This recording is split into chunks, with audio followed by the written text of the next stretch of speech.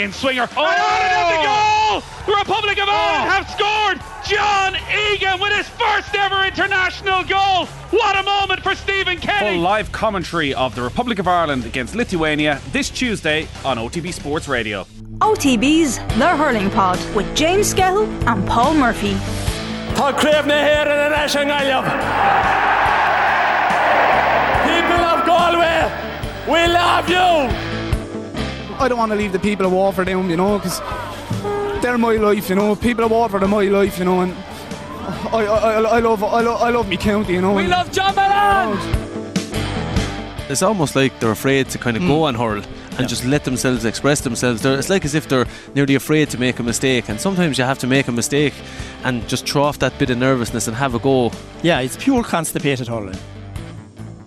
You are very welcome along to episode 6 of the Hurling Pod with Paul Murphy and James Skehill. Plenty for us to look back on the week just gone by. The 2 semi-finals have now produced an all-Munster affair at Semple Stadium this coming Saturday in the Allianz National League Division 1 final. It'll be Westmeath against Down in Division 2, looking to replace Offaly, who were relegated following their 7-point defeat against Antrim. Delighted to say that James and Paul are with me as always to take a look back at the hurling and to look forward to this week. How are you getting on, lads? Goodwill, thanks. There's a lot to talk about from the weekend just gone by. Do we start with the close game, James, or do we start with the hammering? Which do you want to go with? We may as well start with the hammering. We'll save Paul the hassle for the 2 minutes.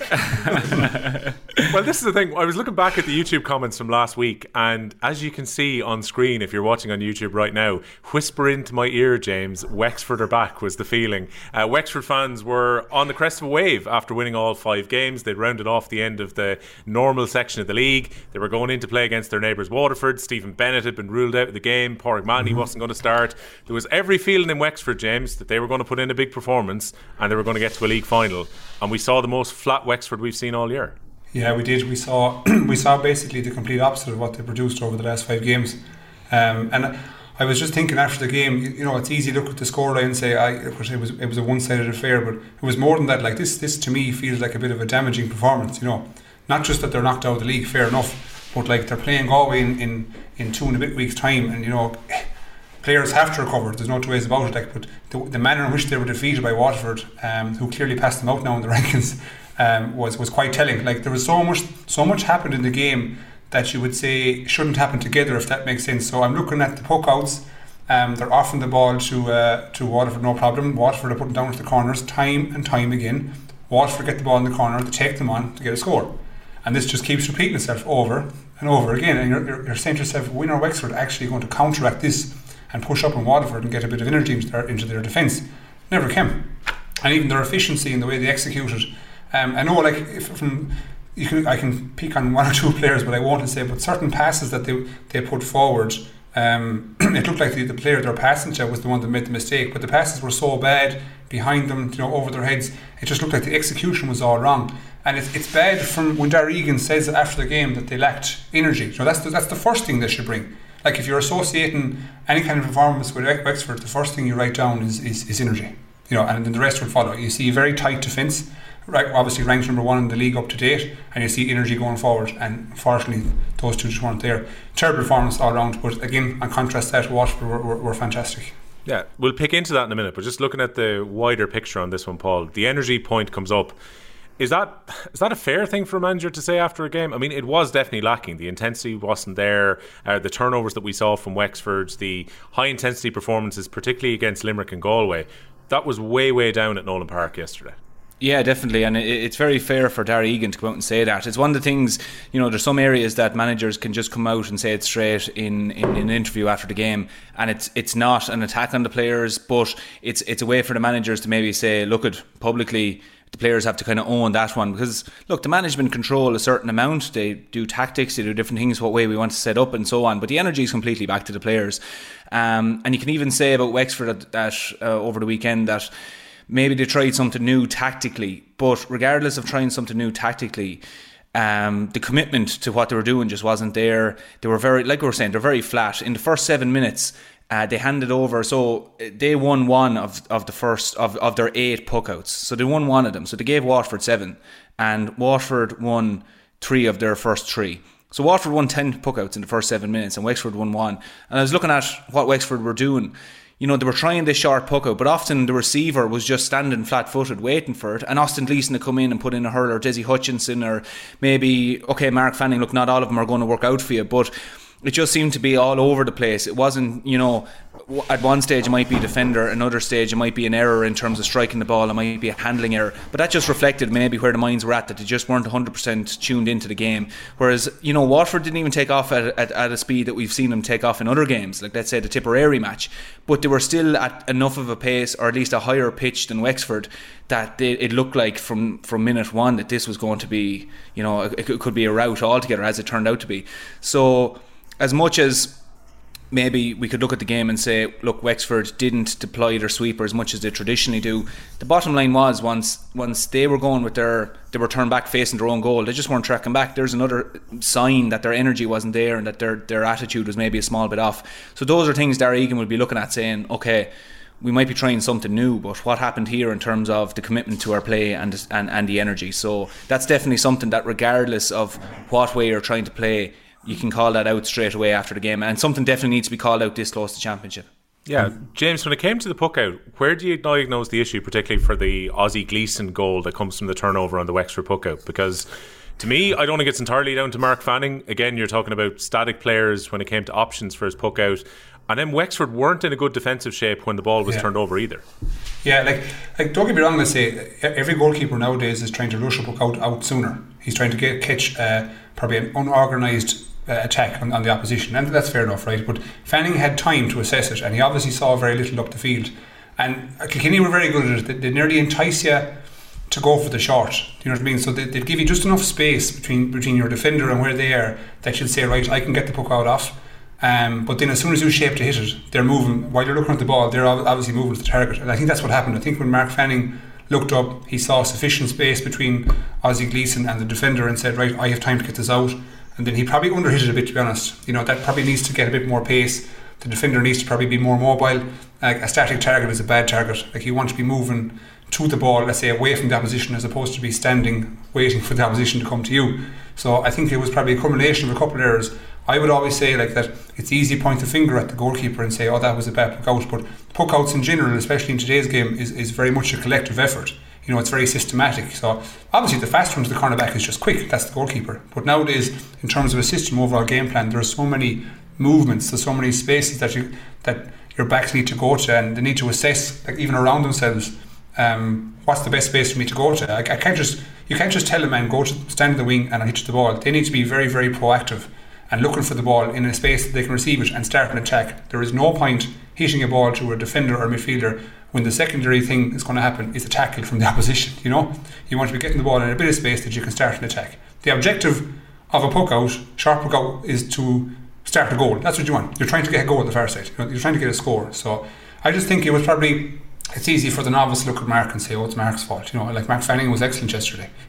Like, he conceded 5 goals, like, but still he was one of Wexford's best players. They had 10 goal chances, Waterford, yesterday. So, like, it's easy to point to one opportunity and say that's his fault, but it's a collective effort for me. Yeah, I think genuinely, James, there was 8 good goal chances. There were 2 others that I think there was a sloppy hand pass in the second half when Waterford were already about 15 points up, that I think if the game had been tighter, Waterford would have worked that chance a little bit better. Like, he makes 2 top class saves that looked like nailed on goals, and he was given very little chance for the goals that went in. So it's not really a rag on Fanning here, but does that not kind of tell the story of the tale from Wexford's defending, though? Like, I thought it was intriguing last night, James, that you had Davy Fitzgerald, the manager from the last few seasons, who was actually on League Sunday breaking down Wexford's defence and where the issues were. And he saw that one of the central problems were he deployed Foley previously not as a flat centre half back as number 6. He was his sweeper to keep things tight around the back. And his feeling is that they've lost a little bit by not having Foley in that specific position anymore. I don't buy that at all. Like what I saw yesterday from Wexford's perspective was there were similarities to the way they've set up in previous years. You know, they were quite robotic. It felt like that they were told to be in a certain position at a certain time, and they just forgot to look what's around them. You know, like, Paul will tell you, like, as a defenceman, yeah, grand, you'll be told to get back to the goal when there's an attack on, but the first thing you do is you go to the ball or go to the next man that's there and you stop everything in front of you. You know what I mean? But there wasn't as if a case whereby we've seen, especially with Waterford against Tipperary, where Waterford had numerous runners. That wasn't the case. Like, they weren't overloaded numerically. So, like, Wexford had opportunity to take a man each and go to the ball, and they didn't. And, like, they did saunter through. Now Waterford sauntered through for a couple of goals that should be severely disappointed with, especially Bennett's one. That one, like, he should have been, with respect, he should have been mowed down. Do you know what I mean? And not got near the goal at all. Ozzie Gleeson's two, they came off errors, as we know, and a touch of brilliance for Ozzie's second one. But they were very, very loose. Wexford were awful loose, and there was no real aggressive intent, you know, as a defender, like, which I would take big issue with. You know, I can take a bit of genius from Ozzie and take a bit of, you know, great skill, but I cannot take lack of attitude or aggressive intent from a defender, because that just signifies he doesn't want to be there for the fight. And when you watch them, when Bennett was going for his goal, and you watched, as Paul was saying, the pace at which the Wexford backs were going back towards their own goal, it was below a jog. You know, there was no real intent to get back there and kind of save it. So they gave up. Let's be honest about it. 20 minutes to go, the match was over, and they gave up. It all petered out.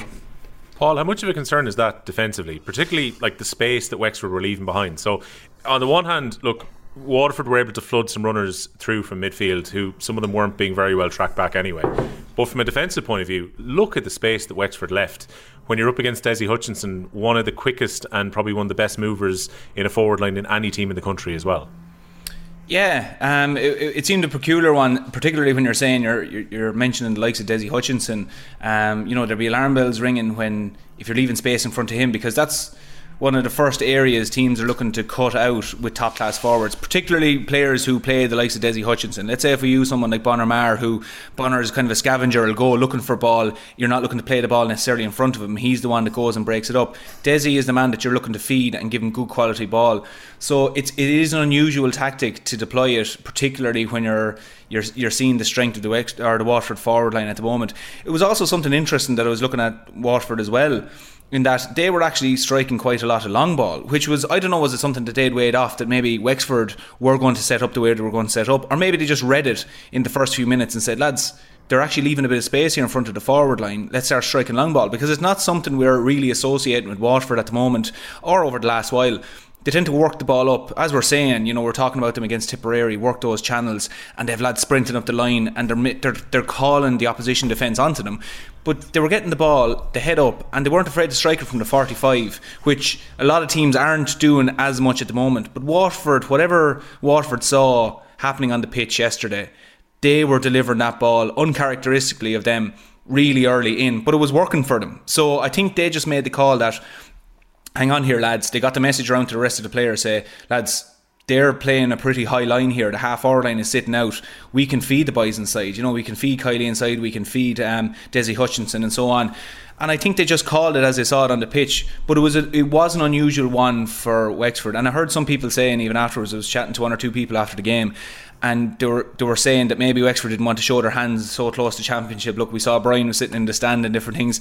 Hard to believe. I don't know if that's the case, but you know, people are reading into it different, and it makes for interesting reading, I'll put it that way, because I was asking myself as well, why did Wexford step away a little bit from what we know? And it was like looking at a different Wexford team, really, from what we've seen in the league. We were sitting here last week, you know, and James, you tipped him to win the match, and it was a hard one for me to call. I went with Waterford, but barely, you know. So the Wexford we saw yesterday, you know, it had a lot of people scratching their heads, wondering, first of all, why they set up the way they set up, and then also just the things we talked about there now, that questioning why their energy was so low. So there's a lot of things I think in the post-mortem today that Darragh Egan will be looking at, but maybe they know, maybe they have more knowledge on it, obviously, as they would, than we do. It's a hard thing to reconcile, James, if you consider this felt a little bit like the game against Dublin at Croke Park in the Walsh Cup, where Wexford fade out of the game, where they were very loose and Dublin were able to run through for scores. A lot of that was there again in that Waterford performance of the weekend just gone by. And yet, we've got a body of work over the regular section of the league where you would say that Wexford were keeping things tight. They were able to frustrate Limerick on home soil in their first game of the league. Who's the real Wexford here? God, it's very hard to call that one, because like I would have thought, personally speaking, they were on the Virgin upper curve, and they were to join the top counties. Like I would have viewed Wexford, especially after last year's championship, as probably, well, they weren't in the top four, let's be honest. And I thought the National League campaign and the way, you know, a new management and a fresh impetus and a new kind of outlook on things, and they took down Galway and took down Limerick, and I was thinking, this is, you know, it's much better from what we've seen before. But I looked at Wexford yesterday, and it just screamed to me of the last 10-15 minutes against Tipperary in the 2019 semi-final, whereby they were a man up and they just completely capitulated. There was no organisation. They kept doing a puck-out strategy that was favouring Tipperary as opposed to favouring themselves. And then I looked at yesterday and I just saw no kind of, I suppose, intent to stop the rot. You know, like if the Waterford run at them, they're scoring a lot, like they're getting numerous opportunities, getting numerous shots off, and I just don't see anyone trying to pack out defence, stop the rot for a few minutes and try to get going again.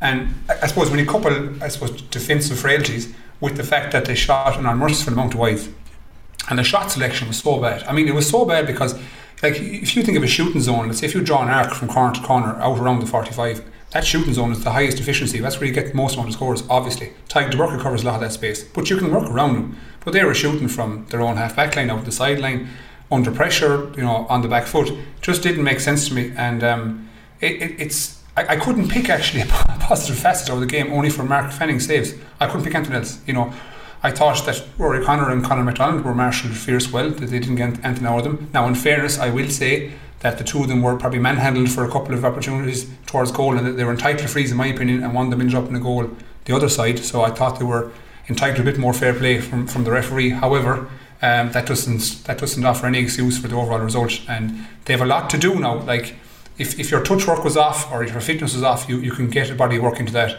but the overall tactics, the intent, the attitude, you know, the on-field decisions, you know, the how they self-talk to each other, just was nowhere to be seen. That's worrying. Paul, when it comes to those decisions, look, sometimes the long-range shooting worked. Like, Dio O'Keefe popped over a couple of good long-range scores, but he was in good space, particularly for the one he put over from exactly in midfield. They took a lot of shots, though, as James mentions, out near the sideline, in very low percentage scoring zones where the shots were coming from. That's got to be frustrating if you've had Conor McDonald going well in the league, Rory O'Connor going particularly well, Jack O'Connor going well as well, and the three of them were kind of standing in the forward line and watching shots from defenders and midfielders sail wide. Yeah, it has to be very frustrating, and as well, it doesn't do anything for a team that's fighting to get into a game. That look, when they come off, it's that old thing of when they come off, they're brilliant, but are they worth the risk of, let's say you're trying to steady the ship, you're trying to get into the game, and then you have lads banging shots from out at the sideline, near, you know, on the 45 and different things. Like Conor McDonald had one early enough that went over, grand, happy days. But like James was saying there, you know, it was generally towards the sideline, particularly in the first 15-20 minutes. They weren't going up through the middle. They weren't, I suppose, maybe just attacking up through that centre-back position and offloading the ball and trying to get a shot off from there. Waterford, very well, in fairness to them, were forcing them out to the sides, but playing into Waterford's hands, Wexford were shooting from there, and Waterford are happy for that to happen, because as much as even there was Wexford man shooting from there, they were even under pressure. So it wasn't the case that they were having a shot, you know, they were able to steady up, have a look at goal. In fact, they were shooting off the back foot, and just really bad decision making. And that's something that, regardless if you're an inter-county team or your club team, you're constantly saying to lads, look, there's a few things we're working on still, and there's a few things that we control here now today, and the likes of the decision making and those things, they're things we control here now, whether it's the first day of the year or it's the last day of the year. And what they were doing was just, instead of recycling it back, someone might have a pop, or someone would win a good ball in defence, you get the rush of blood to the head and a shot from your own 65. And there's times you can do that, and when it pays off, great.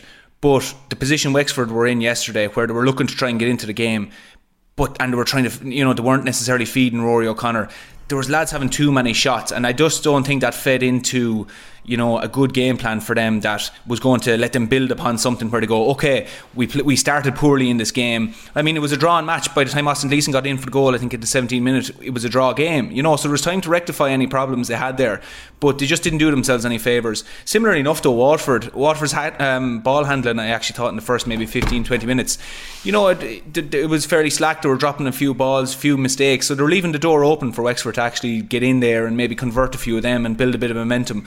But, you know, I just think a lot of this can be put back to Wexford's decision making and just their own execution of a few shots. It wasn't what we've seen of Wexford over the last while, which is a compliment to them, but, you know, when it mattered most yesterday, they let themselves down by just a bit of sloppiness all over the pitch.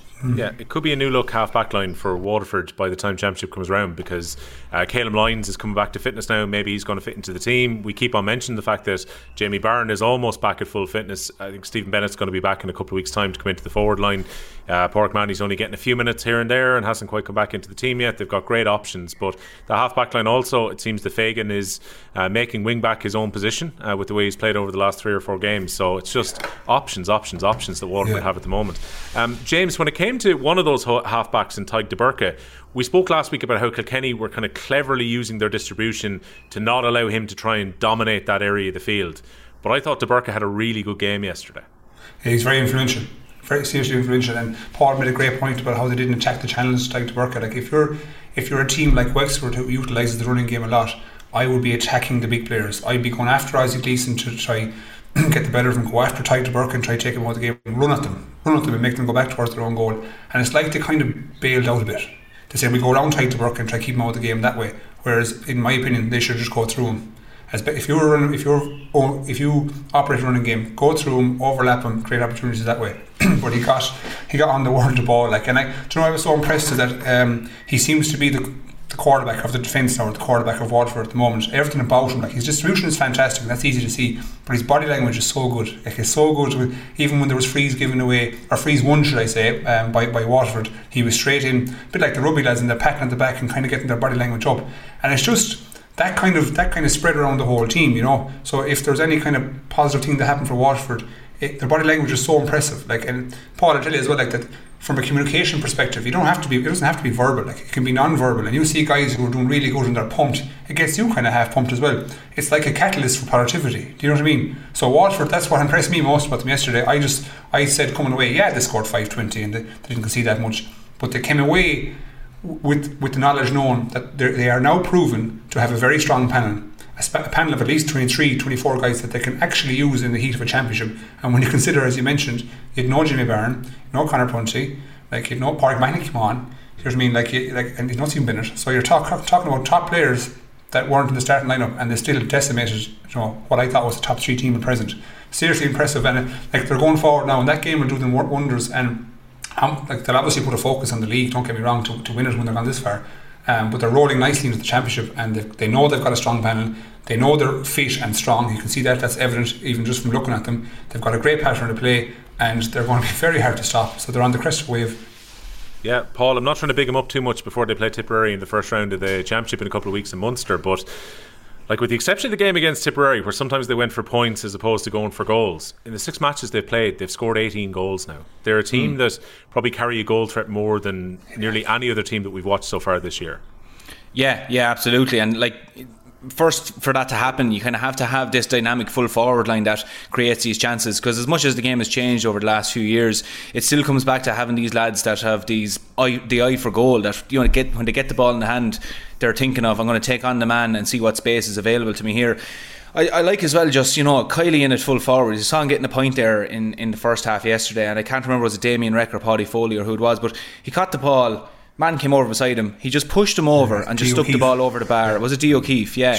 And then you look at the other side, then you have Desi Hutchinson breaking the ball down. You don't know, is he going to stay outside and pop the ball over the bar, or is he just going to decide, right, I'm going to turn the sixpence here and go for goal? So, you know, defensive setups now are looking at this going, we have to try and get these matchups right, because these are very dissimilar players. They play different techniques, and get the matchups right in those departments.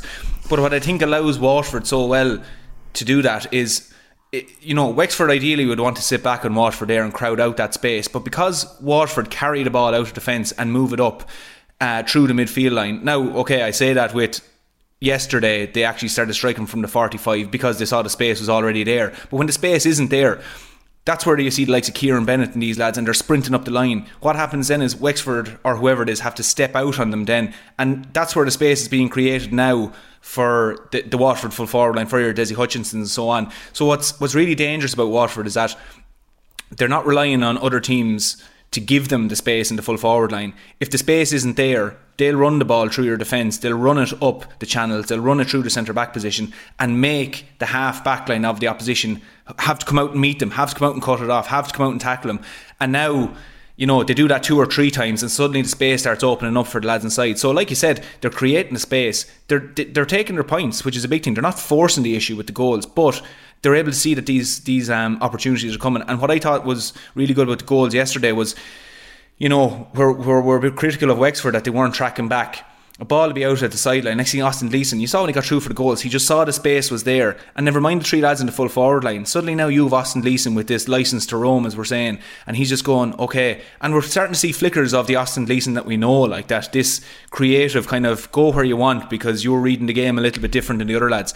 So they just have so many options there that provides them goal chances that, for me anyway, that's why I think we're seeing such high levels of goals. And you're going into championship. It's still, look, again, like we said, the game has changed, but goals still win matches. If you have a team that are so rampant like that, looking for goals and can create chances, if I was a Waterford fan going towards championship, I'd be saying we're going to have a great few days travelling around following these lads, because by the looks of it, they're going to be rattling nets around the country over the championship.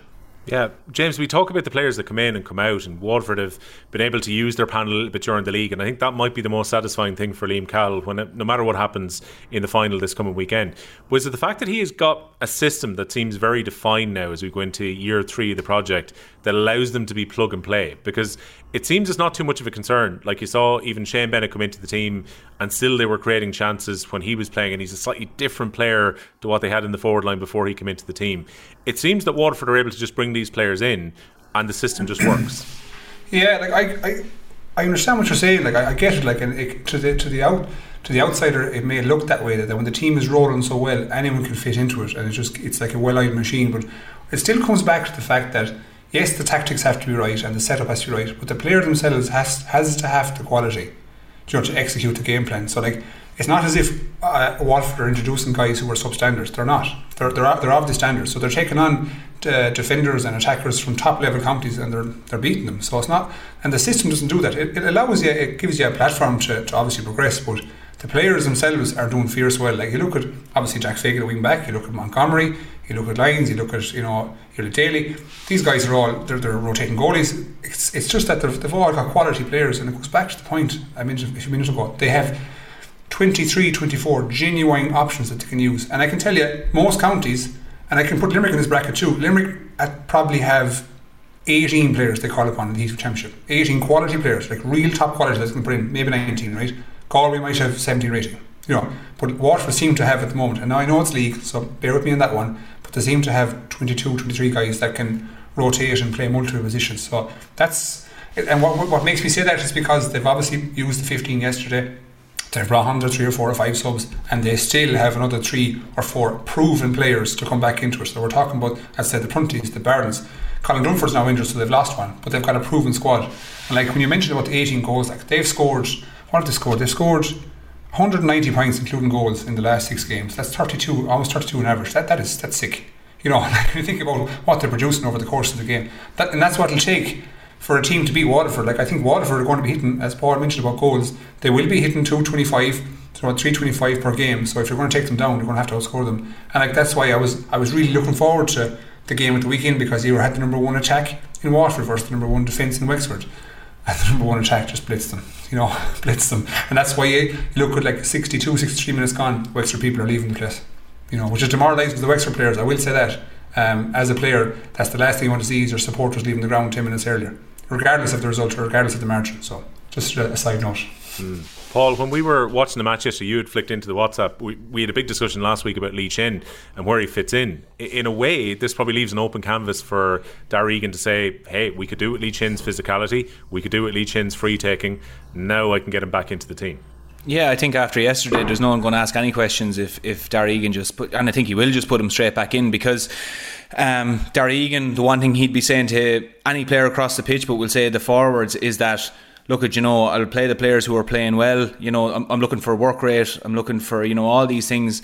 If you don't show it to me, there's plenty of lads on the bench there. And you could definitely say, in fairness to Rory O'Connor and the likes of these lads yesterday, Rory O'Connor was working hard, but they just couldn't seem to get him into the game.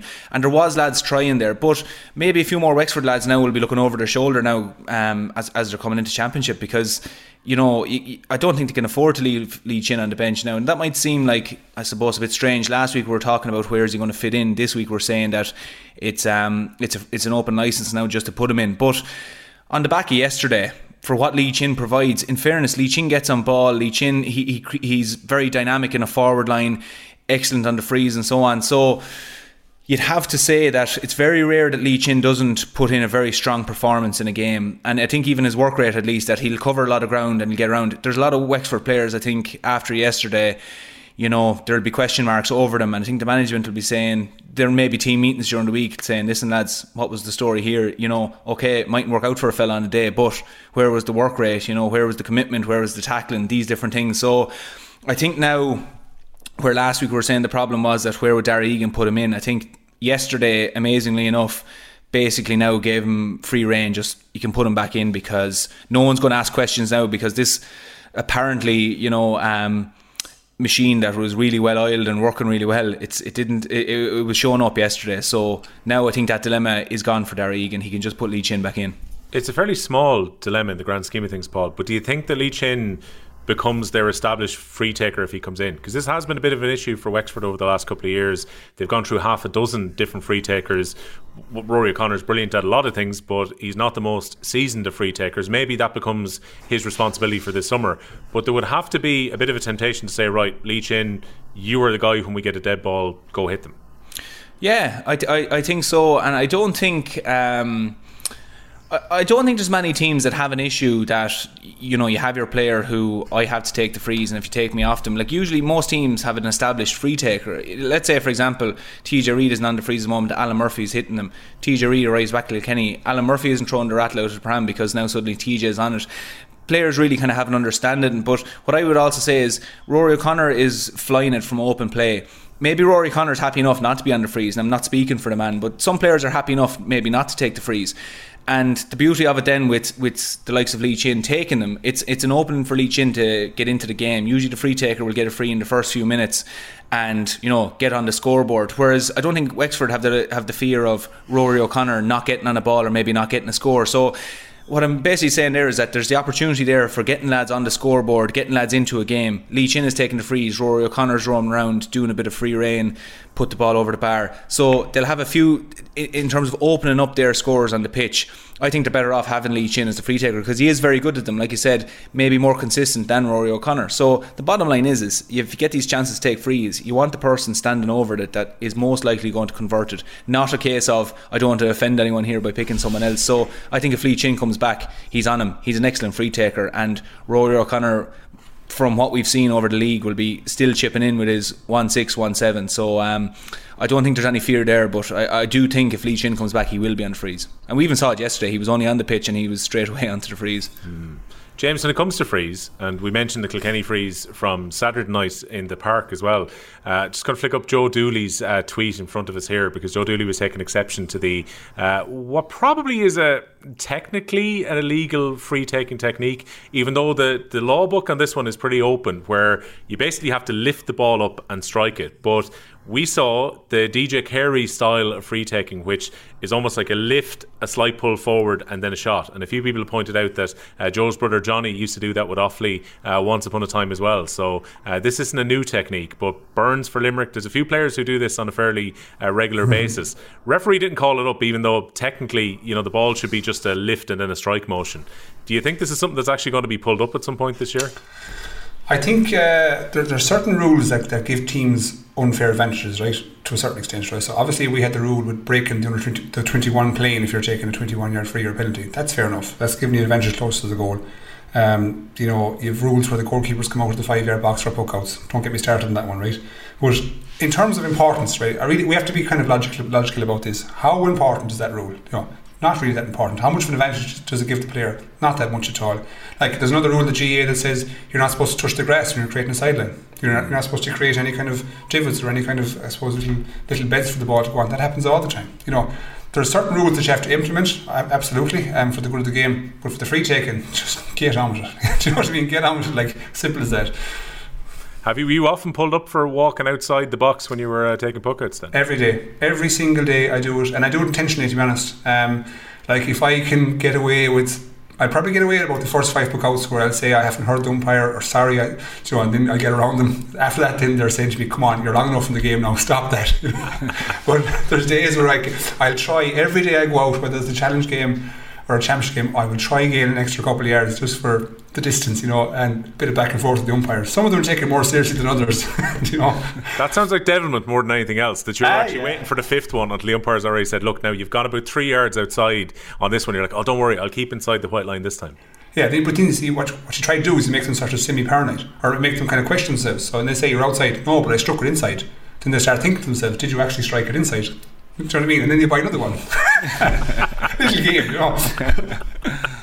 Mind games in full effect. I tell you what, lads, after the week that we've just had that's just gone by, I don't even want to talk about the ball going back to goalkeepers after what happened in the Offaly and Cork game of the Gaelic football. But hey, this is the thing about fly goalkeepers, though. We're getting off the beaten track for hurling. It was never really, I think, intended in this way. It was always there to stop someone doing what's effectively a pass back, which was pass to cornerback, pass it back to the goalkeeper. You kill time.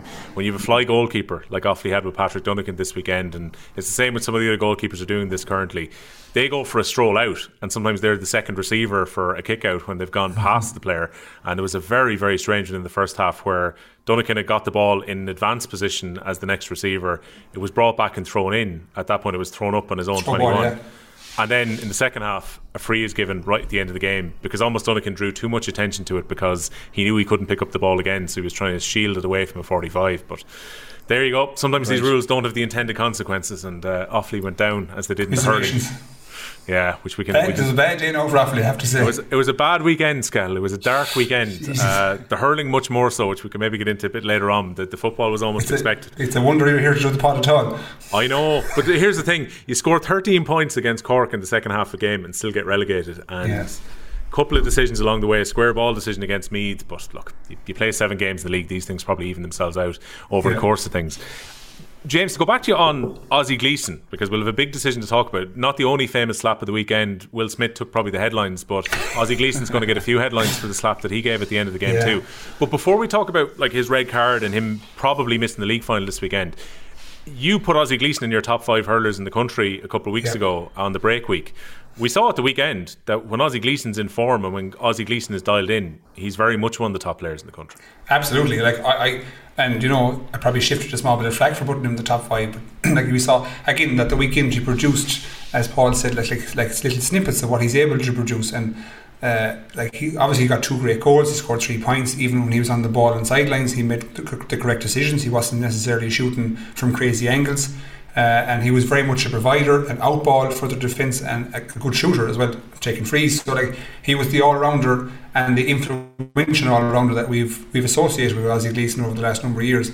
However, as good and all as his performance was, it was completely neutralised and effectively forgotten about, diminished with what he did at the end. Now, I know people will, and I just looked on Twitter and people were saying, in fairness, the Wexford back took a dive and went down very easily. That's not the issue for me. The issue for me is you're 19 points up. You've only got a few minutes left in the game. You've a league final to come, very shortly. And he intended to do what he did. Whether he got him with much force or whatever body part he got him with is irrelevant for me. Don't get me wrong, right? But he intended to do what he did, and he got caught, and that's it. And people are sorry that he got caught. He deserves it. Like I loved the kid as a hurler, right? But from a disciplinary perspective, that you can. Like, no more than some of the Limerick guys doing it, you can get at him. I've seen him sent off in America in a final, All-American final in New York. I've seen him sent off in the club for a crazy strike. He's been sent off a couple of times for Waterford. It's in him, right? And if he's to really progress to a next level, he has to kind of curb that in his game. You would never ever see TJ do that. You'd never see him do that. You would never see, at the moment, you'd never see. I was going to say Aaron Gillan, but you would see him do that. You'd never see Patrick Cork. Do you know what I mean? The top level players who are at the top of their game, like Keane Lynch wouldn't do it to a certain extent. That kind of belt, that doesn't fly for me. And look, whether or not it was delivered with minimal force or maximum force, the intent was there, and the team suffered. And now they're going to be missing him and Colin Dunphy for the final in the next few days. I saw a little clip about Liam Cahill and his little. I'm not good at lip reading, but I can probably get an idea of what he meant and what he said to Ozzy after the game. So that's a correction that his game is going to have to happen fast. Yeah, the first word I think that was mouthed began with F, so you can probably guess what the second word was for anyone who saw that video. He was clever enough, I think, Liam Cahill afterwards, he said he hadn't seen the incident perfectly and that Waterford would have to review the video before they make any decision when he was talking off the ball yesterday afternoon. But The frustration would be on this one, Paul, that you can understand if Simon Donoghue was annoyed with the way things are going when they're 5 goals down in a game and he pushed them into the advertising hoarding. But Gleeson has no reason to react whatsoever. You just walk back out, you ignore what's happened, you play the last few minutes of the game, and you get ready for a league final this weekend. Like, having to flick back with the hurl was just stupid. Yeah, completely stupid. And like you said, I mean, Gleeson had enough ammunition to, inflict any sort of emotional damage or whatever you want to. Actually, there was a Simon Donoghue who hit it. Yeah. So, like, I mean, at that stage, tell him look at the scoreboard, tell him whatever, or even just. Don't, like, again, we were talking about this a few weeks ago, where that if a player is mouthing at you, he's mouthing for a reason, because he wants you to react. If you react, then I mean, you're just doing what he wants you to do, because Simon Donoghue wasn't even digging at him either. Like, it wasn't like a case of two of them were jostling or anything. So whatever Simon Donoghue said, Ozzie Gleeson bought, and it's a killing thing, because like that now, Liam Cahill, it's not going to change Liam Cahill from picking Austin Gleeson, of course not. But like for Liam Cahill there now, he's kind of looking, going, is this fella capable of doing it now in All-Ireland semi-final? And it's definitely something you could see. The cameras cut to Cal on the sideline. You could see he was there going, he was just so annoyed with it. Like, and they were hammering Wexford at this stage, but you could just see the reaction of him going, what was that for? No more than the rest of us. Everybody else was thinking the same thing.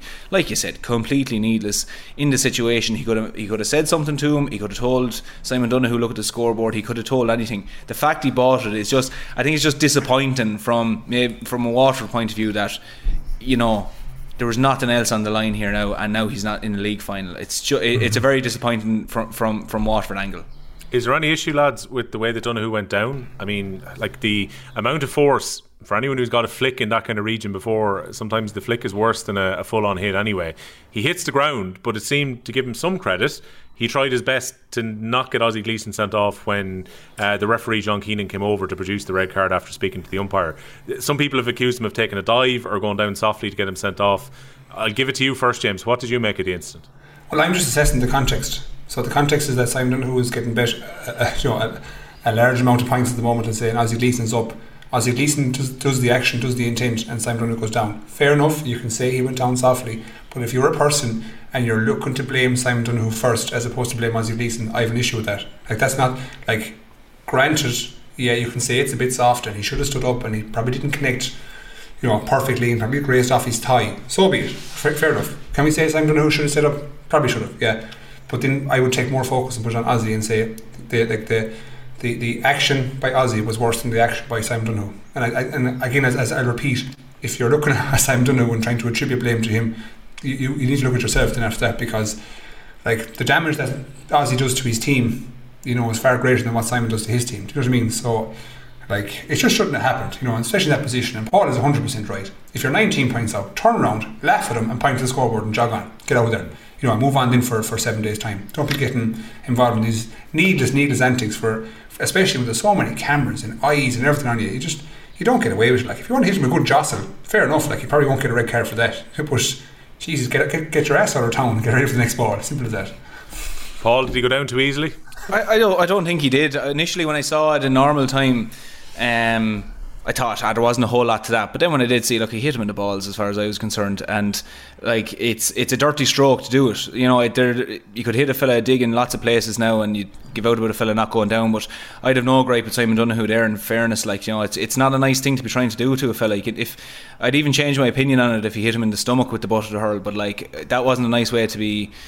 It was a fairly dirty stroke as far as I was concerned that way. So I think there can be no gripe with Simon Donoghue there, whether he went down for 2 seconds or 10 seconds or whatever. Once it's in that region, I just think it's a bad stroke to be swinging. So I don't think he went down soft at all.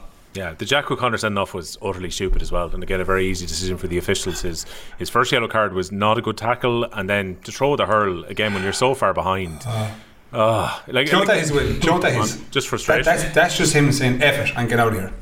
I give up. Like, that's what it was. You know what I mean? Who throws the hurl? I haven't seen a hurl thrown in a long time. But that was just him saying, I have enough of this, and just try something else. Frustration.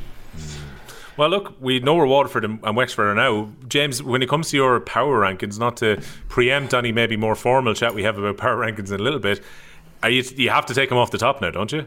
They're off the top, yeah. I think I'd be admitted to a psychiatric ward if I left them on the top after yesterday's performance, so I think I have to take them off and I have to replace them with Waterford. on current form, obviously. Like, I don't discount what they have produced up to date, you know, in the 5 games, say, prior to yesterday. But I have to take into account what happened yesterday. And when you consider how well, to an extent, Cork performed, and how well, to an extent, Kilkenny performed, Wexford have slipped down a bit, you know. They've slipped down as far as 4. Yeah, in truth, and I don't think anybody would disagree with me that they're falling that far. So you have Kilkenny ahead of them then, James, within again, like, if Wexford backed up what they did in the group stages yesterday and took down a big powerhouse in Waterford, at a stage of the league where you think you're going to have 2 full teams, definitely would left them on top, you know, no questions. But there was 2, I won't say essential full teams, but Waterford didn't have a full team, and Wexford really capitulated and they went down, and it's the manner in which they went down that kind of would be worrisome if I was a Wexford supporter, and they're slipping down. And then when you contrast that with the way Kilkenny have performed, you know, against Dublin and obviously against Waterford, and indeed look at the way they performed for large margins of the game on Saturday, I put them above Wexford at the moment. But I still have, again, not to switch topic at the moment, but I would still question Kilkenny's fitness at the moment. I think they didn't finish the game very well the last day, you know. Started like a bat out of hell, but they seemed to die as the game went on, and then Cork seemed to go in the opposite direction. But still, they're value for third in my opinion. Yeah, very impressive finish from Cork within the game. So David Connors from the Tuam Herald had stuck up again. Everyone has found it very difficult to actually pick where teams are really at the moment, and he put up the bookmakers odds after the games finished this weekend. And you've got Limerick, understandably, who are in as the favourites currently, and then Waterford second favourites. And James, you've got Galway with the bookmakers third favourites to win the championship. Now, that's maybe reflected somewhat by the fact that Munster is going to be a more difficult championship for teams to come out of, so therefore there's the feeling that maybe whoever comes out of Leinster obviously will be guaranteed a semi-final in the All-Ireland Championship. So it's and I'm using air quotes here for anyone who's not viewing us, an easier side of the draw. Yeah. Is it fair to have Galway third favourites at the moment based on what we've seen? Oh God, well, I think by the 1st of May, you know, an awful lot with Galway, because like they've Wexford first away, which is a very, very tough fixture, we know that for a fact. And they've Westmeath at home, which by all accounts you should say they should take care of, and then they've Kilkenny at home. Those 3 fixtures, they'll have either taken down 2 of the big dogs, or they'll have lost to a draw, and you know where they're going to go. Them being third favourites, I think it's just been very generous, to be honest. I think the bookmakers are probably putting too much value on the fact that Leinster is perceived to be a lesser championship. However, still only 3 teams of the Wexford, Dublin, Kilkenny and Galway come out, so it's tough as any other championship if you ask me. But yeah, I wouldn't have them third. I'd probably, in terms of rankings in bookmakers, I'd have to put them 5th, you know, to be honest. And that's even with my Leinster cap on, you know. I don't disagree with the first 2 in any shape or form, with Limerick and Waterford for sure, but I do think that the likes of Cork and Kilkenny should be higher. You know? I'm going to just surmise then your power rankings at the moment. So you would have, you've Waterford ahead of Cork, James, do you? Yes. You're going Waterford, Cork, then you're going Kilkenny. Then I'm not dropping Wexford that far. You know, okay, so you're going to Wexford 4th, Limerick 5th? Yeah, if I was looking at Paddy Power rankings, I'd say you'd have to put Limerick first as well. If I'm looking at rankings for the championship, I'd say fair enough, hand on heart, I would have Limerick number 1, Waterford number 2, and the rest you can have at it, right? But in terms of current form and what they've produced, I put value on what they've done over the last couple of months. So I'm not changing Wexford on number 4, you know. And yes, they did a terrible performance yesterday, right? But let's see how they get on the next couple of weeks, and my rank has been changed accordingly, you know. But I do have, like, that they're going to stay 4. I'm not going to say Limerick or 5. You know, I do think Galway, I know I'm being a small bit biased here, you can say what you like, but Galway, I'm going to thrash them in at number 5, and look at the rest. It's a juggle, Will, isn't it? You know what I mean? For what they've produced, because the importance of the league seems to get diminished as the league goes on, you know, for teams who know they're not going to qualify. So it's very hard to assess the last couple of rounds, or last round, should I say, because I discounted the Limerick game, the last round they had, but I have to take value on what they did before that. So yeah, I could stay around here in circles, and I could be fighting with myself as the hours go on, trying to justify my own decisions. But look, I think all importantly, and by putting Waterford number 1, I'm calling that they're going to beat Cork the weekend. Yeah. Well, you could put all sorts of careful work into this. The next thing, Tipperary beat Waterford in the first round of Munster, and you can just rip up the sheet and start redrawing your power rankings. The whole thing goes to pot, yeah. Paul, how are you ranking the teams then, before we talk about the other semi-final? I tell you, yeah, actually, you pretty much just called out my one there. The only difference, well, obviously enough, look, we had our 4 semi-finalists over the weekend, and then we just looked Waterford, Cork, Kilkenny, Wexford, and I just have Limerick at 5th. because the way the league went and the way leagues and championships will go as we get towards the end of it, once you slip down towards 5th, 6th, 7th, it all becomes a bit of a grey area there as to where teams are at. But again, it is different. We're saying those are the best teams at the moment in terms of their form. But in terms of the championship, it's understandable. You'd look at it completely different, look at it through different lens if you were saying who's the favourites for the All-Ireland. Again, I think Limerick start creeping back up there towards the top. I think they're going to be very productive over these few weeks, but probably just because the league is coming to a head, I think we can fairly agree where our power rankings are at the moment. So I'm in line with you for this week anyway, but I'm sure that'll change over the next couple of weeks. It's about time. I made sure Galway weren't in it anyway, James, so unfortunately you were over on the dark side for long enough. Well, Kilkenny weren't anywhere near top 5 at the start of the year, so we're up to 3 now, so I'm happy enough with that. Well, I think Limerick have got their warm weather training camp coming up, Paul, over the next while. Everyone's having a warm weather training camp at the moment. I look out the window here, it's again, yesterday was more like a championship day. I think the great Weeshy Fogarty on Radio Kerry, I think his great line used to be when the weather was good for league that we borrowed a day from the summer to play the game today. It felt like that yesterday. But they're going off. I think they're going to Portugal for a bit of a training camp ahead of the championship coming around. I wonder for Limerick, does missing out on the tail end of the league really matter to them when you consider the body of work that they have put behind them over the last 2 to 3 seasons? Limerick might actually relish having a couple of weeks off and let teams like Cork play a couple of games more in the league before they actually go to play first round championship. Yeah, I think they definitely would anyway, because there's positives and negatives the way the league is at the moment, and we've highlighted already in terms of it, that how close it is to championship.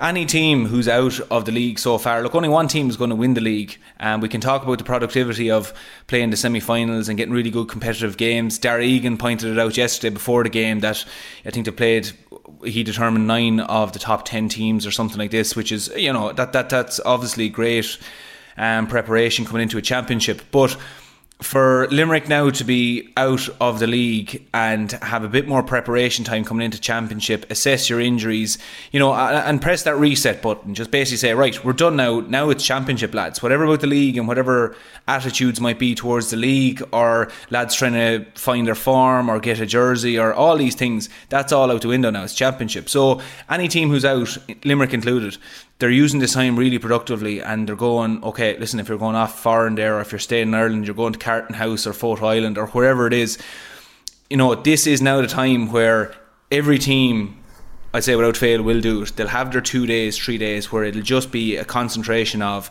this is our plan, this is what we're doing, lads, now it's do or die. Whoever is showing now, that's who's going to be playing in championship, and these safety nets are all gone. So the likes of Limerick, I think, will use this really productively, and those things that we talked about a few weeks ago, that the few things that they have to rectify, I do think they will rectify them in this time. And most importantly, something we haven't seen from Limerick as well come championship, I think they'll have what they determine to be their best 15 back on the pitch, which is something we haven't seen. As critical we have been of Limerick, we haven't seen what we would think their best 15 is on the pitch at one time.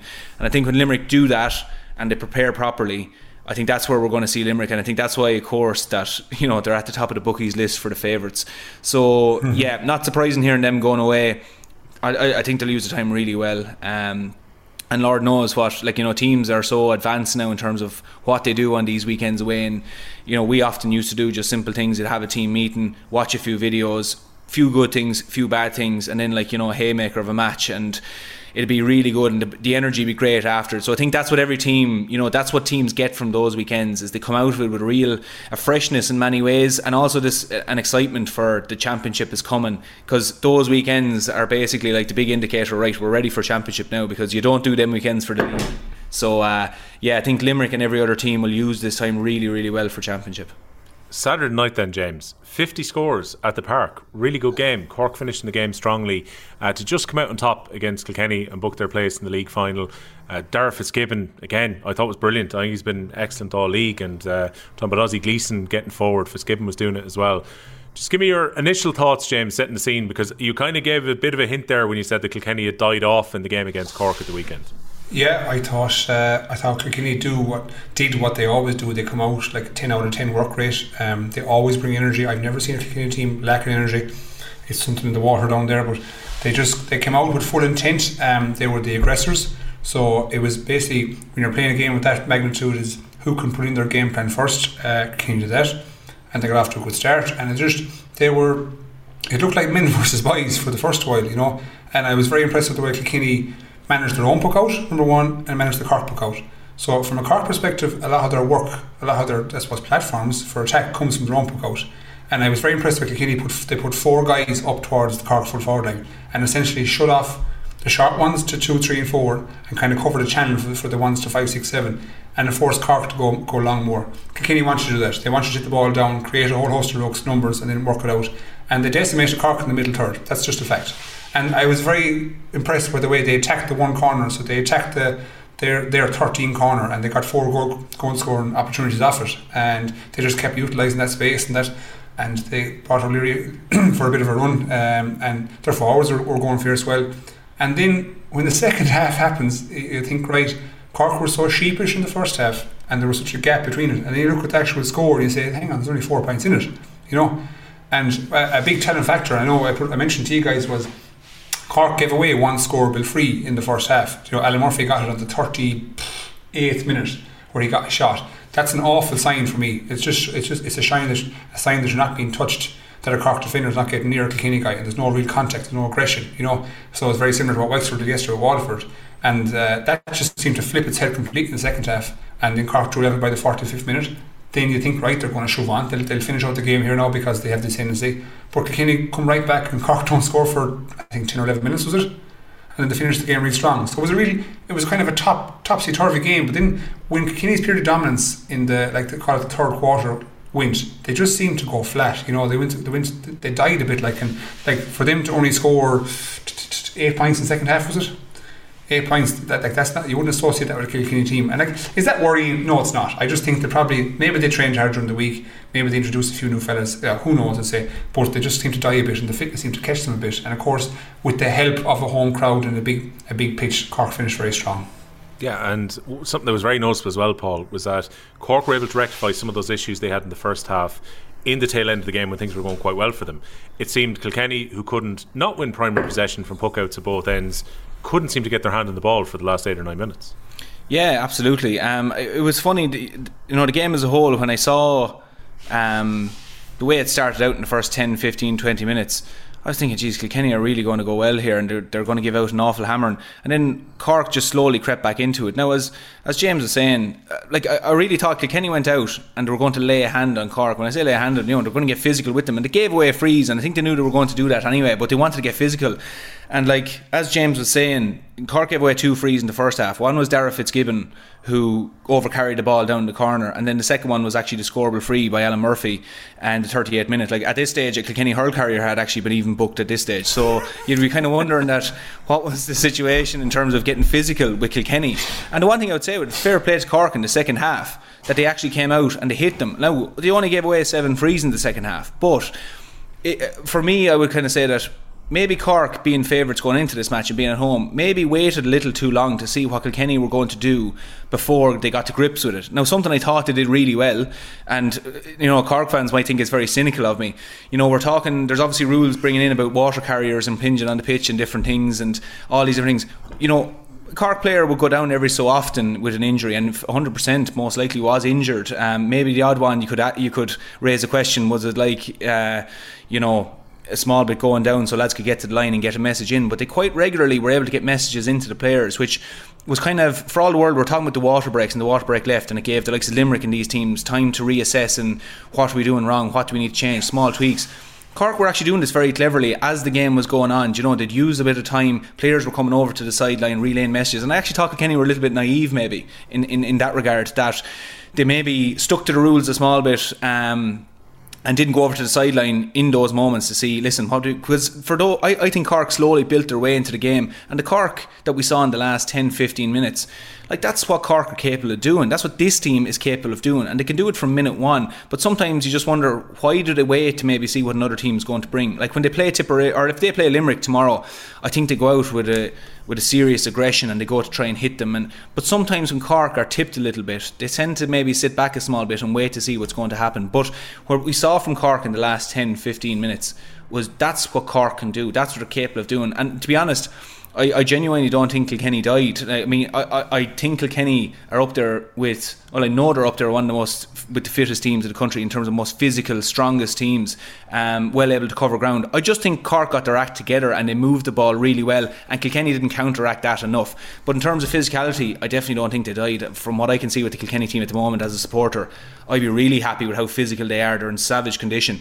I think it's more credit to Cork, how they set up for the last 15 minutes, that they just got it right. And if you look at the percentages, it was 50-50 percentage at half time for possession. It was the exact same thing at full time. So it wasn't a case of Cork held the ball, it was just a case of maybe what they did with the ball, and again going back to decision making, how they worked the ball up the pitch. And they kind of got their pump up as well. You know, they were getting scores and the crowd were getting into it. So for me, that was just a bit of the difference just on the night. I think there was very little in it, but just Cork did what we know they can do for the last 15, and it's a job now for Kieran Kingston to go, right lads, 70 minutes of this now, not intermittently 15 minutes of this. Yeah, I mean, needs a complete performance, James. And I mentioned Darth Fitzgibbon, who's been going really well, but so has Kieran Joyce, hasn't he?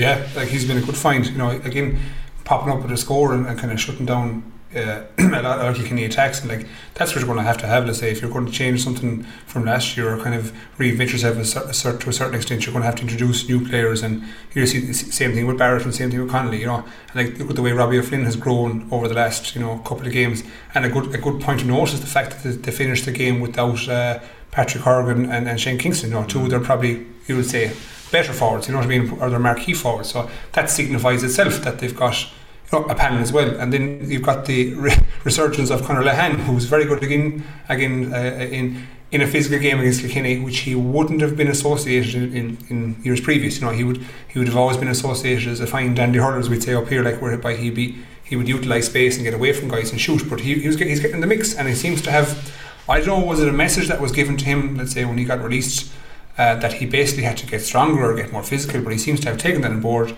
and introduced it into the Cork attack. And now he's one of the stronger, more physical Cork forwards. You know, himself and Robbie O'Flynn for me are the two guys that kind of break down defence systems, if you want to call it that. But I think they're in a good place. You know, like they've obviously put a lot of work into their youth over the last number of years with Project Corkness, whatever you want to call it, in their academies and whatnot, and they're wiping the floor in underage systems in the last couple of years. So they're in a good position. But like with Cork, right, and I know this sounds a bit bad, right, but I would have always looked at Cork as a player, and I would have said, you'll never get a fight against Cork. Like, you know, if you went chest to chest against them, like they'll back down, if you know what I mean. They won't face up against you. Like, I would never ever in my life say that about a Kilkenny lad or a Tip lad. They'll always face you up and go at you. And I think if you got on top of Cork, you can keep them down. That's my honest opinion, right?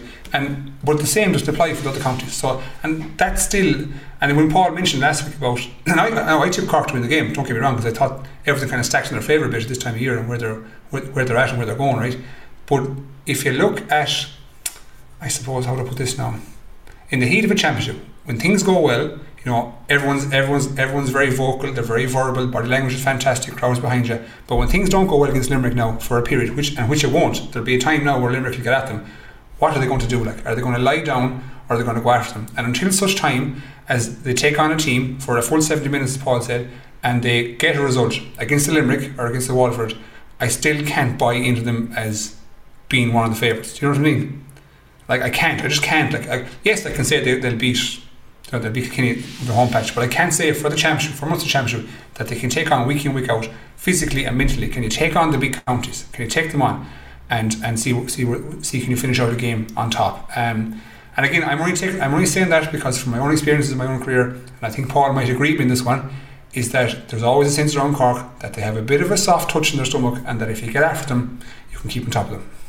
Well, Paul, you've used the phrase more than once in the last few weeks when we were talking about Cork's good results. You've said, jury's out for me a little bit. Is what James just described, is that exactly why you were saying jury's out?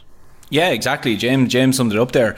It's just the thing that we haven't seen the full package from them. We haven't seen this 70-minute performance that, you know, there's no chink in their armour, that there's no kind of a small bit of a lapse there that a team might capitalise on. And like James said, there's the question that if a team go far enough ahead against Cork, you know, it's because a team in the modern game now can be up by 9 or 10 points in 10 minutes, and then suddenly you're asking questions. We saw it, was it last year, Limerick and Tipperary, and 10 points down at half time and Limerick come back, because Limerick had shown us they're capable potentially of that. I don't think anyone even believed up until we saw that they were capable of it. But there's a few questions just with Cork that, like I said in the last question there, was just that, you know, they started slowly. They waited to see what Kilkenny were going to do. You know, kind of champions or teams who are dead set on winning an All-Ireland or winning a league, they don't do that. They don't wait to see what the other team are going to bring. Like Waterford don't wait to see what another team is going to do. Kilkenny didn't wait to see what Cork were going to do at home. I think in fairness they knew they were going to Páirc Uí Chaoimh and they knew there'd be a big crowd and they knew they're going to test their mettle against a serious team. So they didn't wait to see. I think if Cork wait too many times, that it'll be to their detriment, you know, and it's just something they have to rein in on, because we've said it, we don't question their fitness, we don't question the hurlers they have, we don't question their skill, you know, we don't question any of that. The only thing we question is where the head's going to be at when they step over the white line, because like we played Cork in the league final in 2012 in Thurles, and we bet them out the gate. There was very few changes in personnel, and they bet us in 2013 in the championship, but you know, it was like night and day in the two different teams. Once we got on top against them in the league final, and okay, you might say it was a league final, but we wanted to win it, and the game was over by half time. But in the match in 2013 in the quarter final, once they got on top, you know, they started a bit of bravado and they started getting in your face and they started, you know, but they waited till they were on top to start doing this, you know. So the like what James was saying, that's just an example of where I would question sometimes maybe where the heads are at with some of them, or maybe with them as in general. So until we get answers to that, that's why we've used the line, or I've used the line, the jury is out with Cork at the moment. But I still think they'll be thereabouts. But it's just, can they tidy up the few things they're lacking at the moment? James, you'll have Cork supporters who will turn around, look at this podcast right now and say, go back and look at the video of the first 35 minutes of the Gaelic rounds. The fight was there, the determination was there that day, the score taking was there that day. Is there not enough in that first half to say this Cork team are different to what they were last year? No, and it's like we talked about free takers a while ago. It's grand doing the league, let's say, stepping over a free, but if you're doing it in the hot cauldron of a championship game, can you be as good, you know, in June and July as you were in February and March, you know, when the pressure is really on? And yeah, you can look at the league game and you can say, right, Cork were up for it and they wanted to take a scalp off Limerick, especially after last year Ireland. But I still won't buy it. Like, you know, yes, there's evidence. You know, there's evidence there to say that it's possible. But like, is it probable? I don't know. You know, until I see it in front of me, until I see it for a sustained 70 minutes, until they beat Limerick or beat Waterford, I can't say that's more than probable. Do you know what I mean? Like, yeah. Like, one swallow doesn't make a summer, and a broken clock is right twice a day. So if they beat Limerick once, fair enough. But if they beat them again in the championship, I'll be the first man to hold my hand up and say fair play to them, and let's see what they can do for the rest of the championship. Well, Paul, we've got that chance to maybe get more evidence this weekend. If it's about beating a Waterford or if it's about beating a Limerick, if Cork are going to win the league title in Thurles, they're going to have to beat Waterford right on the eve of championship, and maybe we'll know an awful lot about Cork by 7:30, 8 o'clock on Saturday night. Yeah, absolutely. And one of the things we've been saying over the last few weeks is that, you know, depending on each weekend, you know, you can't read in too much into matches. But I do think with this one, this is a good opportunity. It's a great opportunity, and I'll certainly, for one, will buy a lot more into the hysteria around Cork, or that people are saying that, you know, they could really push for an All-Ireland this year just once, you know, they go out and they take a scalp off Waterford. Because I do think, again, I think Waterford will go to this going, lads, this is a great chance for silverware, we're here to win it. I think we'll see a savage Waterford team coming out, and I don't have the same questions about Waterford as I would with Cork in terms of will they turn up. Waterford will turn up, you know, Waterford will turn up on Saturday night, and I do think Cork will turn up. With the scenario, I do think they will turn up, but it's just a question, like James was saying, that right now, you know, go down here now, you're going to play in a neutral venue. This is going to be very similar to championship. We're going to be down in Thurles. You know, pressure's on you here now. Go out, get a bit of silverware. They're more than capable of doing it, more than capable. And I do think, you know, we'll be sitting here next Monday. If Cork do win it, for me, that's a big thing then. I'm going, okay, yeah, this team is learning, this team is maturing, because we don't question them for the players. But we just need to maybe see that bit of a confidence and that bit of maturity that they decide we're going out any day and we're good enough to beat any team, and we're not leaving it up to maybe one or two players. As a team, as a panel, we're going out and performing. So I think this is a brilliant opportunity for Cork, and hopefully they see it the same way. And like I said, Waterford are going to come, and I think they're going to perform really well. If Cork perform, I think this could be an absolutely brilliant match altogether, and it'll certainly, for all of us, never mind the Munster fans, it'll be really enticing for ahead of championship if we get a great match on the weekend. Yeah, it whets the appetite nicely, James, because they didn't meet in the same section of the league, which is, it's been a while since they've played, since last year, and it's going to set things up very nicely for the Munster Championship, with both teams having difficult games in the first round against Tipperary and Limerick respectively. Do both teams go all out on Saturday and try and win this, and then have 7-8 days to get ready after that? Yeah, I think when Paul mentioned about them playing Cork in the league final in 12, they wanted to win it. Like, if I'm in Cork's position or Waterford's position, I am dying to win that, because at the end of your career, like, Damien Hayes said it before about that, it's not really about what you play, it's about what you've won, to a certain extent. That's what some people would assess you like. And I think for Cork people, for Cork players, how they haven't won obviously in Ireland in 17 years, or a league title since 98, I think that's 23 years. The players are under I won't say a bit of pressure, but there's obviously an expectation on behalf of the supporters that they want to win this game because they've made the final. So because they're there, I think they will put more value, in my opinion, on winning this game that Waterford will. Now, that kind of doesn't make sense to a certain extent. You say everyone's in the final, they want to win it. Waterford have won 2 leagues in the last 15 years. I think Waterford they do have bigger things in sight, and I think they're in a better position to go forward better in the championship. I just think, yes, they'll want to win the game, don't get me wrong, it sounds like it's just going to show up, they want to win the game, but do they hold as much value on a league title as Cork have at the moment? I don't think so. No, I think Cork need to win this for themselves, for the team, for the players, for the group that's there, for Kieran Kingston in his second term as manager. I think they have to win this league and count that as real progression and a stepping stone and a milestone for this group going forward into the championship. Waterford, I can't say as much. I think they're more advanced, you could say, in their progression than Cork are. I think they've, as I said to you in a couple of podcasts earlier, that they have more value on the championship, a lot more value on the championship than what teams will have in the league. So it's going to be an interesting game. I hope the weather is good. The pitch will be always good below in Thurles. The referee let it off, and hopefully in for a cracking game. Well, James, am I wishful thinker when I see both teams after half a dozen games? These have been the 2 free scoring teams, that we're just going to have a free scoring final at the weekend. Free scoring, yeah. I'd say Waterford, they make it free scoring. They have such a good plan, they have such a good group of players, and let's say tactically they're very good. We spoke about the tactics, but their group of players is very strong, that they create their own opportunities, and they don't live off frees effectively. Cork, again, they're going well. I'm not saying they're not going well, and I know the way when I'm talking here it sounds like that I'm throwing a bit of negative shade towards Cork, but I'm not. I just think they have to prove it more than once. They have to back it up every time they go out, because there is, when they come to the finale or they come to a stage in a championship, whatever, they just seem to explode or implode, should I say. So I'm looking forward to this game, and that when Waterford get on top of Cork at some stage, and there'll be purple patches for periods of the game where Waterford will be on top of Cork. I want to see Cork respond and see can they put Waterford to bed. Right, Paul, you can hear James is clearly going towards a Waterford victory this coming weekend. Who are you expecting to win on Saturday? Yeah, I'm going to go with Waterford again. Just think, again, that panel, again, we go back to talking about it, I just think they have that panel. You look at the subs they brought on the weekend, and those lads would be starting on lots of teams. I think a few of those lads will be starting come the weekend as well, but the likes of Kieran Bennett and these lads, like whatever 6 Waterford go and start in the forward line on the weekend, they're going to have 3 or 4 lads on the bench chomping at the bit to come in, really like lads who have been tested now at this stage over the last few years for Waterford. I think that's a really, I suppose, telling point.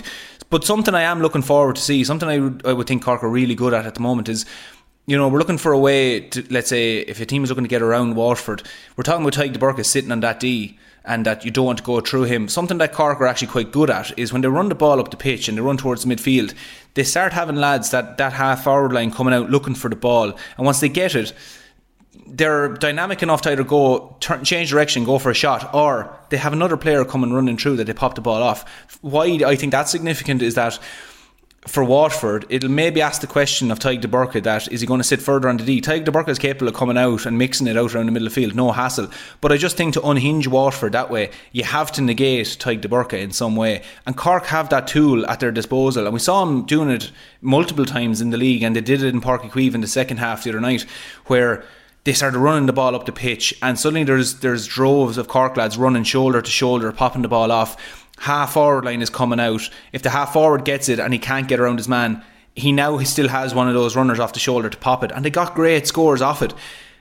Why they don't do it more often, I don't know, but I do think that's something that can get at that Waterford backline. And then if they do that and the Waterford backline starts stepping up at them, that might create the space inside for, let's say, if Jack O'Connor is playing or whoever on the Cork side, to maybe get in and get those goals. Or like that, you know, you might have Dara Fitzgibbon will run through the middle, create the space. We saw Tim O'Mahony doing it last year. Once they created the space, they're able to exploit it. So I do think that Cork have the tools there to beat Waterford, but I still think that I actually do think that a silverware for Waterford will be a big thing, because, you know, winning league finals, okay, they're forgotten about fairly soon afterwards once you get to championship, but you have a great few days after it. I'm not saying great few days in the pubs or whatever. I'm talking about great few days. You're looking forward to getting back into training. You've a bit of silverware. You know, you maybe did go for a few pints and you enjoyed the night and all these things, and there's a great buzz about it. So I think, you know, Waterford will compound the great work they've done over the last while. No more than Cork will if they win, but I do think Waterford will be going, lads, look we're here now, bit of silverware, let's keep the feel good factor going, send the Waterford fans home with a bit of silverware as well. So I'm still tipping Waterford. I'm going to stick with them, but that's not to say that I do think if Cork come and they give us this 70 minutes, it's such a tough one to call, but I'm going to stick with James in this one. I'm going to go with Waterford. James, away from the finals themselves, the Division 2A final this weekend between Down and Westmeath is going to be on the TG Carr YouTube, and then you've got TG Carr showing the Division 1 final as part of the doubleheader at Semple Stadium. Hurling was pretty well catered for this week just gone by too, where you had both the semi-finals on TG Carr, and the relegation final between Antrim and Offaly was available on their YouTube and on their app. So for hurling you were pretty well covered. Football, it was a little bit more difficult, and we talked last week about 4 divisions that had so much on the line and there was so much happening, and yesterday was good fun if you were just trying to keep an eye on who was relegated, who wasn't, and Division 1 was a complete dogfight, and TG Carr went for a red zone type effect, and I thought it worked quite well. But it got a lot of people talking, and I know I threw up on Twitter after the game, I think long overdue. I felt this for a few years, and there's a few other people who've brought it up. I think Anthony Daly and Nisha Waldron over the last while too, that the GA really need to have a look at expanding the amount of streaming that they're doing, but also having like an on-demand service where people can go back and watch it, and midweek highlights. There's just so much came off the weekend just gone by. I think it's impossible for League Sunday to try and fit all that into 2 hours in the league.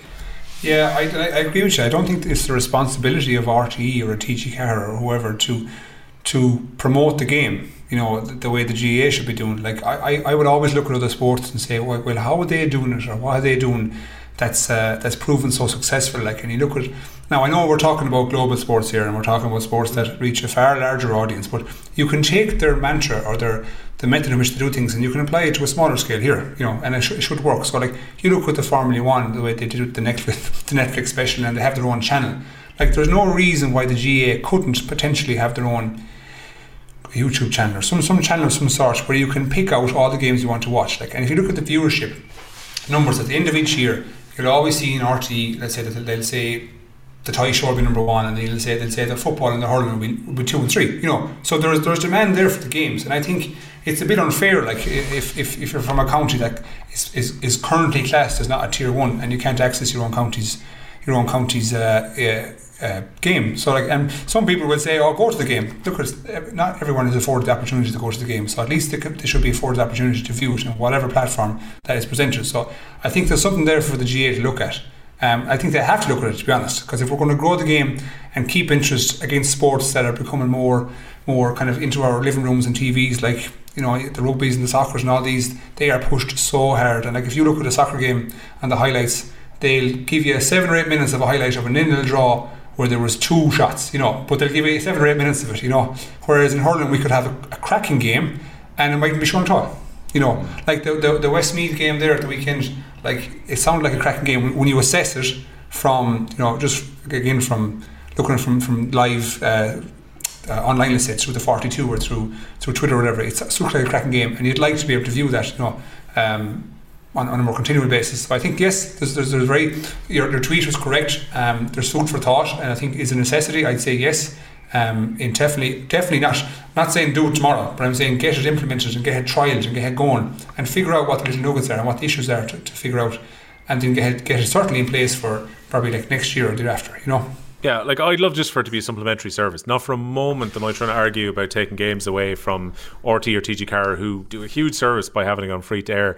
Like, just to James's point, I just very quickly googled while he was speaking there, 7 of the last of the top 10 in 2021 on RT were sports programmes. So the Late Late Show understandably is way out there in front. But then you've got the All-Ireland football final, you've the Sunday game which was shown after the hurling final. The Sunday game live features 3 or 4 times between the football semi-finals and the hurling final. And then you had the final of UEFA Euro 2020, which was also inside the top 5 as well. So you'll get plenty of people who'll say, look, Saturday and Sunday, RT and TG Carr, all they show is sport, and I want an option to watch something else. But it's very clear that there's a massive audience there for it.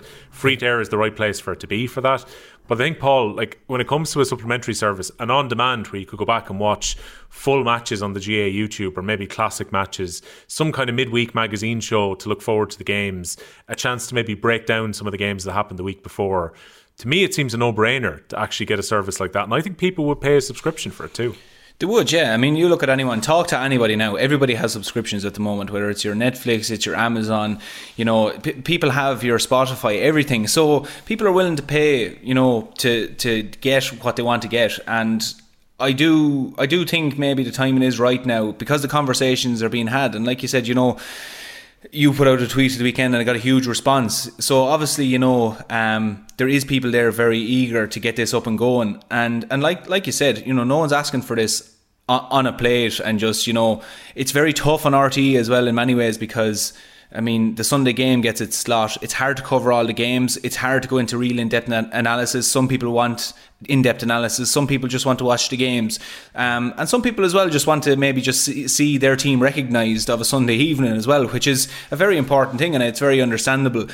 But like you said, access to these games and the ability to watch them back is a big thing, because okay, lots of these games are also going to be on at the same time, but the ability to say that, look, maybe Sunday evening there I can watch back on one of the matches there, you know, down in Westmeath or whatever it is. I haven't got time to watch it now, but I can look back. The ability to do that would be a huge thing. Or even like this now, you know, for us to go back and look over a match and look at different things. There's lots of people who want to do that as well and pick out a few things, or maybe I didn't see something, I want to go back and have a look.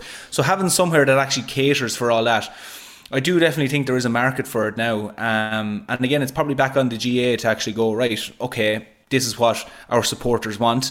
There's an appetite there for it. Well, what's the format? How do we do it? And I think there's enough platforms out there to actually get this out. YouTube obviously being the main one, the fact that you can stream live games on YouTube as well. So I do think, you know, there seems to be an appetite there for it. There seems to be a real willingness to get this off the ground. I'm definitely not the man to tell you how to do that, though, so I will say that. I'm not going to be saying here that I'm an expert on how we'll do this, but certainly there are people out there that feel this is something that would really benefit just the coverage of inter-county games in general, because some weekends it's great, but it can be a feast or a famine other weekends. 2 other things that they really badly need to put in, and these ones will be very inexpensive to do.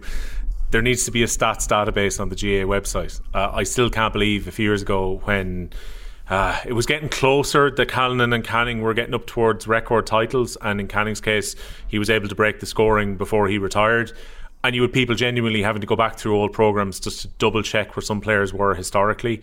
And also I remember when Cillian O'Connor was going for the football record, like you saw what happened in the AFL last week, where everyone knew the 1,000 goal was going to be scored, and so everyone at the stadium was ready for that to happen. In GA, unless I think a journalist makes a decision during the week to go back through the records and to make sure of something, these things don't quite get the hype that they probably should. And sometimes players who are going for record appearances, maybe I'm an anorak and wanting to be able to have easy access to all these. So I think it'd be great if there was a centralised database. The other thing is live scores. There's a match tracker on the GA's website yesterday, but the 2 or 3 people who were trying to do it, they were having to deal with a lot of games happening at the one time across hurling and football yesterday afternoon. I think there should be there's a reason that there's so many apps and live scores and GA league tables who are fantastic on Twitter and were brilliant again all weekend. But these services are popping up because the GA are not providing them themselves. And if the GA were able to do that as an organisation, I think it would make a huge difference. Like, I would love if I didn't have to have 20 inter-county county board accounts on Twitter to have to double check scores as games are going by, and local radio stations and whoever else is throwing up live scores. I think it'd be great if the GA had on their app a really well updated live score for a day like yesterday, because they're never going to get a better audience than particularly 3 inter-county football leagues that were in the melting pot plus, which it turned out to be a hammering, but what was an interesting semi-final. Like that's the time that you maximise in your audience, lads. Yeah, good point. Like, really good point. And if you were to go back about the records thing, Will, again, I know I'm referencing different sports, but like, you look at the NFL, the way they have records about records about records, and it's a way of advertising their sport in a certain degree, you know. So like, it's like, and I think it's generational, if I'm honest. I think the willingness for these records to be put on show and to be put into record as such will be our generation and Paul's generation and the generation after us, who are so, you know, in tune with social media and so in tune with laptops, tablets, etc., phones, and there's a cry for instant information. And with a smartphone, let's say, there's instant information available to you. And like, if you were at an event or at a match and you want to see who scored the most amount of frees in championship, it'd be great if that platform was available. And I don't think it's a question of budget. Like, we all know the GAA have it in the coffers to create a position or to create a couple of positions whereby this can be tracked, you know. So the whole statistics thing and the obtaining records and keeping records is an easy one to fix. There just has to be a willingness on behalf of the GAA to implement it. It's that simple. However, the one thing with the live scores, you're right, there's a lot of apps.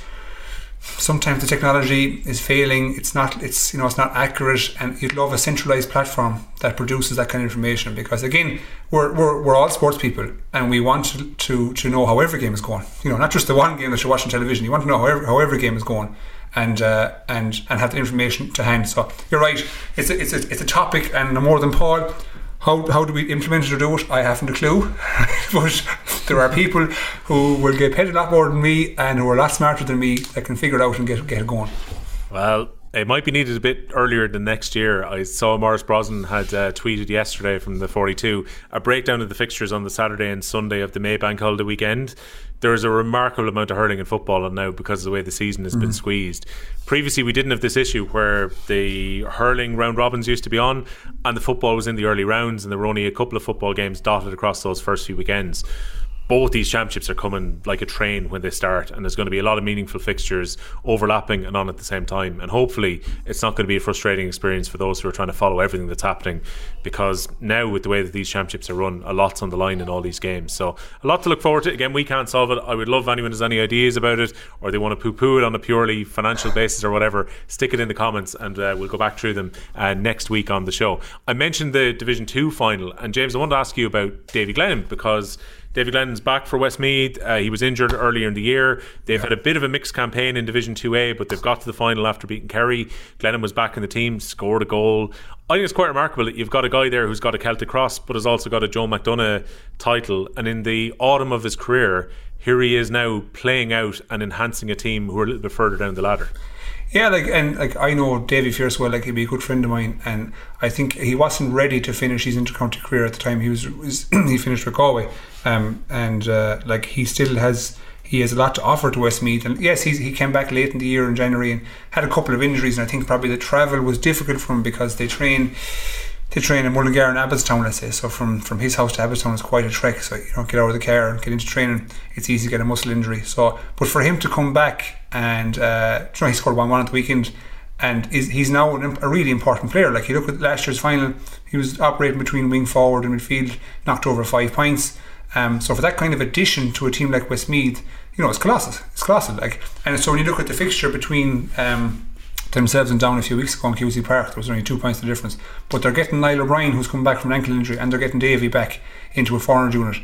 So I can couple that, and I can't help but think Down have to travel 3.5 hours to go to Thurles. You know, that's going to be a very intriguing fixture. But look, Davy's back in good form. He just needs minutes. I think that obviously there's a greater importance on the championship for Westmeath, but again, no more than what Paul said a while ago about being in the league final. When you're there, you want to win it, of course, and it's just about getting more minutes into him and getting him sharper. And like, he's a high energy player. He's a seriously high energy player.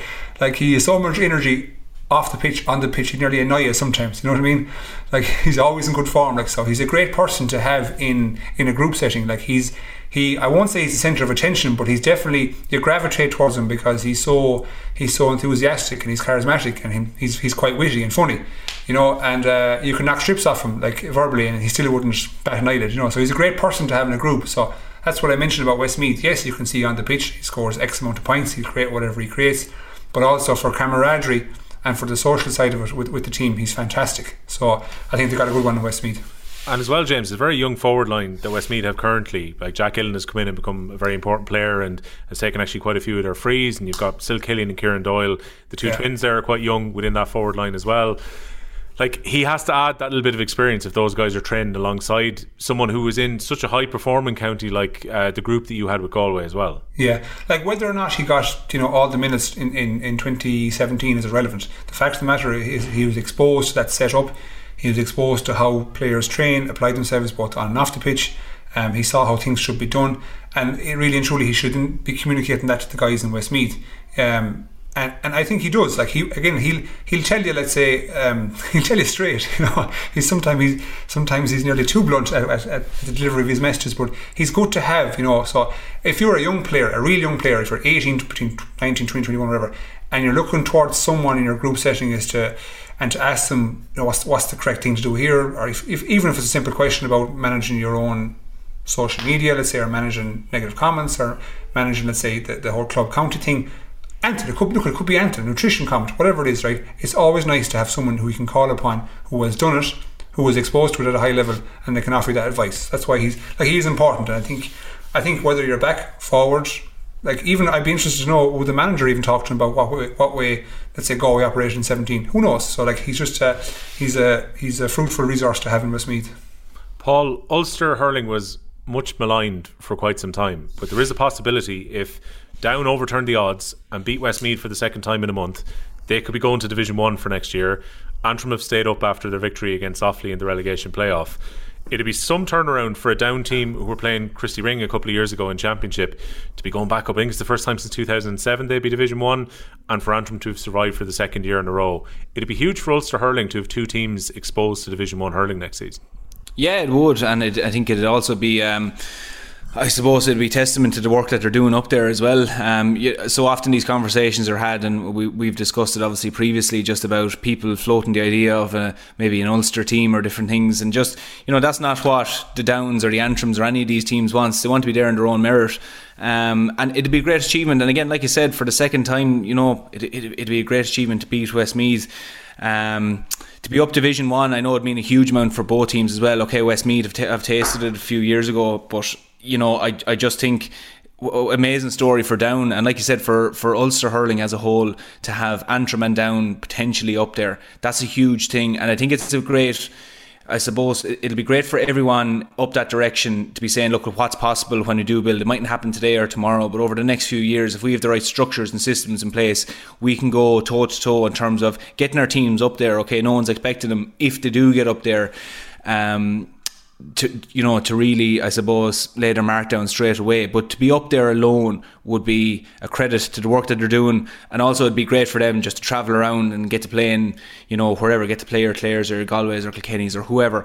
It'd be great for them, great for those players as well. So it's certainly exciting for both teams, for Down and Westmeath over the weekend. But I think Down supporters especially will maybe have a small bit more vested interest in this weekend, just that the potential to be somewhere they haven't been in a long time up in Division 1. It's really exciting for the hurling community up and Down. Yeah, I think for Westmeath and for Joe Fortune, they know they've got Leinster Championship and Kilkenny to come the week after. It's such a flip to what happened to them last season, where they played Championship, went really well in the Joe McDonagh, celebrated, and then a week later they had to play their Division 1 relegation playoff against Laois and then went down, and the year kind of felt like it had a bittersweet end by comparison. Well, at least this time round they're going to know what their league position is before they actually start the Leinster Championship, and what a boost it would be for Westmeath if they were to be promoted back to Division 1 straight away. When it comes to Ulster Division 2B final, you've got Derry, who again were in a Christy Ring final last year in Croke Park. They go up against Sligo for the right to go into 2A for next season. It's an all Ulster 3A final this season, where you've got Tyrone against Armagh, you've got Fermanagh who are going to be contesting against Longford in the Division 3B final. So the Ulster teams have been very upwardly mobile, and Donegal performed well in that league this season as well. So it's been a good time for those teams who've been trying to build forward. I watched the game, lads, for my sins, the Antrim Offaly relegation game on Saturday, and I think it could be a very clear indicator of where Championship form is ahead of the Joe McDonagh Championship, because Offaly have to go and play against Antrim in the first round of Championship in 2 weeks' time as well. And Antrim won so comfortably. They scored 1-2 without reply, injury time in the first half. They ran in chances like the other teams had done Division 1A throughout. Offaly have got real problems down the spine of their team. Very young midfield. David King has been deputising at number 6 because of injuries they've had to Kieran Burke and the fact that Keelan Kiley's not been available. Their best hurler, Ben Keneally's playing at full back when he's probably required to play at centre back. He's played at centre back a bit like the day where he was given a specific job on Tony Kelly, but they look soft down the middle and they conceded a lot of goal chances that if Antrim were in a mood for goals, and they'd no Neil McManus either, which was a big blow for Antrim before the game, but if Antrim wanted goals they could have got a few more of them. And Offaly are only averaging a goal a game, and it's been a big problem for them. Their 2 goals were scored by Owen Call from dead balls, a penalty and a short range free at the weekend too. So I think it's going to be a big ask for them to win the Joe McDonagh. For me, from what I've seen so far in those 2 teams and also from the teams in 2A, I think Antrim are now the strong favourites to go straight back up to the Liam McCarthy. So maybe that just shows, James, that exposure to Division 1 hurling that Antrim have getting in recent seasons, and maybe playing a bit of Leinster Championship, and I know they've been relegated back down to the McDonagh, but that exposure helps when you go back down to hurl at a slightly better level. And you could tell that physically at the weekend they were just in a better physical condition than Offaly too. Yeah, I think exposure, like whether it be positive exposure or negative exposure, it's just very important to get exposure in any way, shape or form.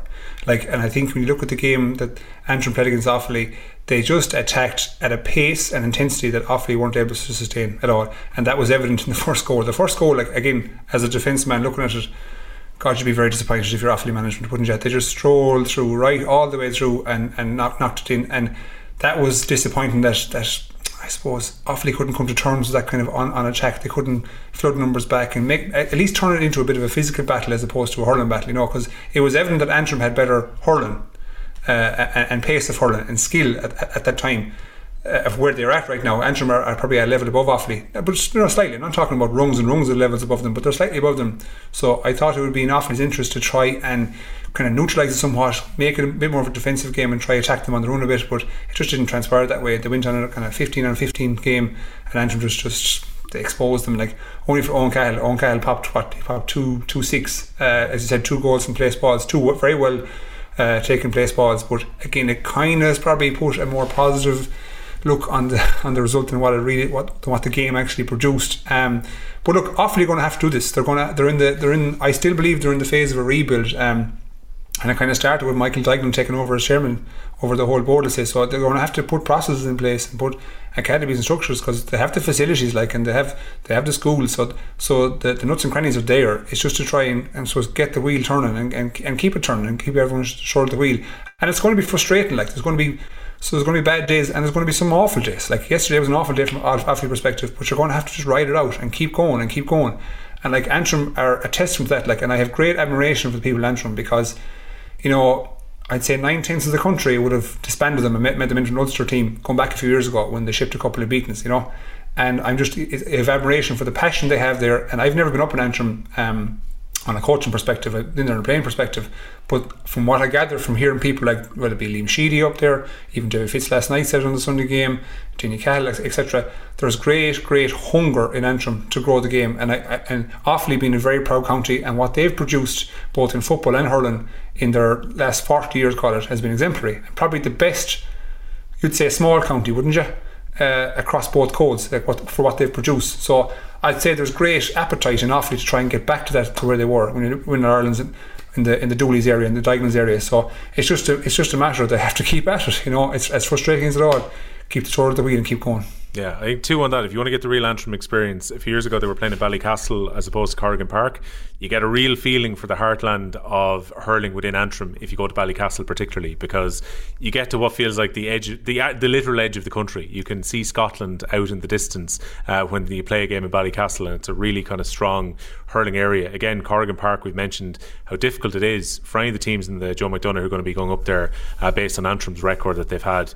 And the other one, Offaly need to get Oisín Kelly fit again. They were very unlucky that he picked up a knee injury. He was the player of the year in the Christie Ring last year, and he has a physical profile that some of those Offaly players just don't have. Offaly didn't have a ball winner last year, and Owen Call was a guy, he was like you a few years ago, Skehill. He was the goalkeeper in the Offaly team, and then he kind of hit fire with the club in Burr and moved out the field. We played against him in Tullamore in the first round. He played really well that day, as I remember. In what year was it? 18. I actually think he got man of the match. Yeah.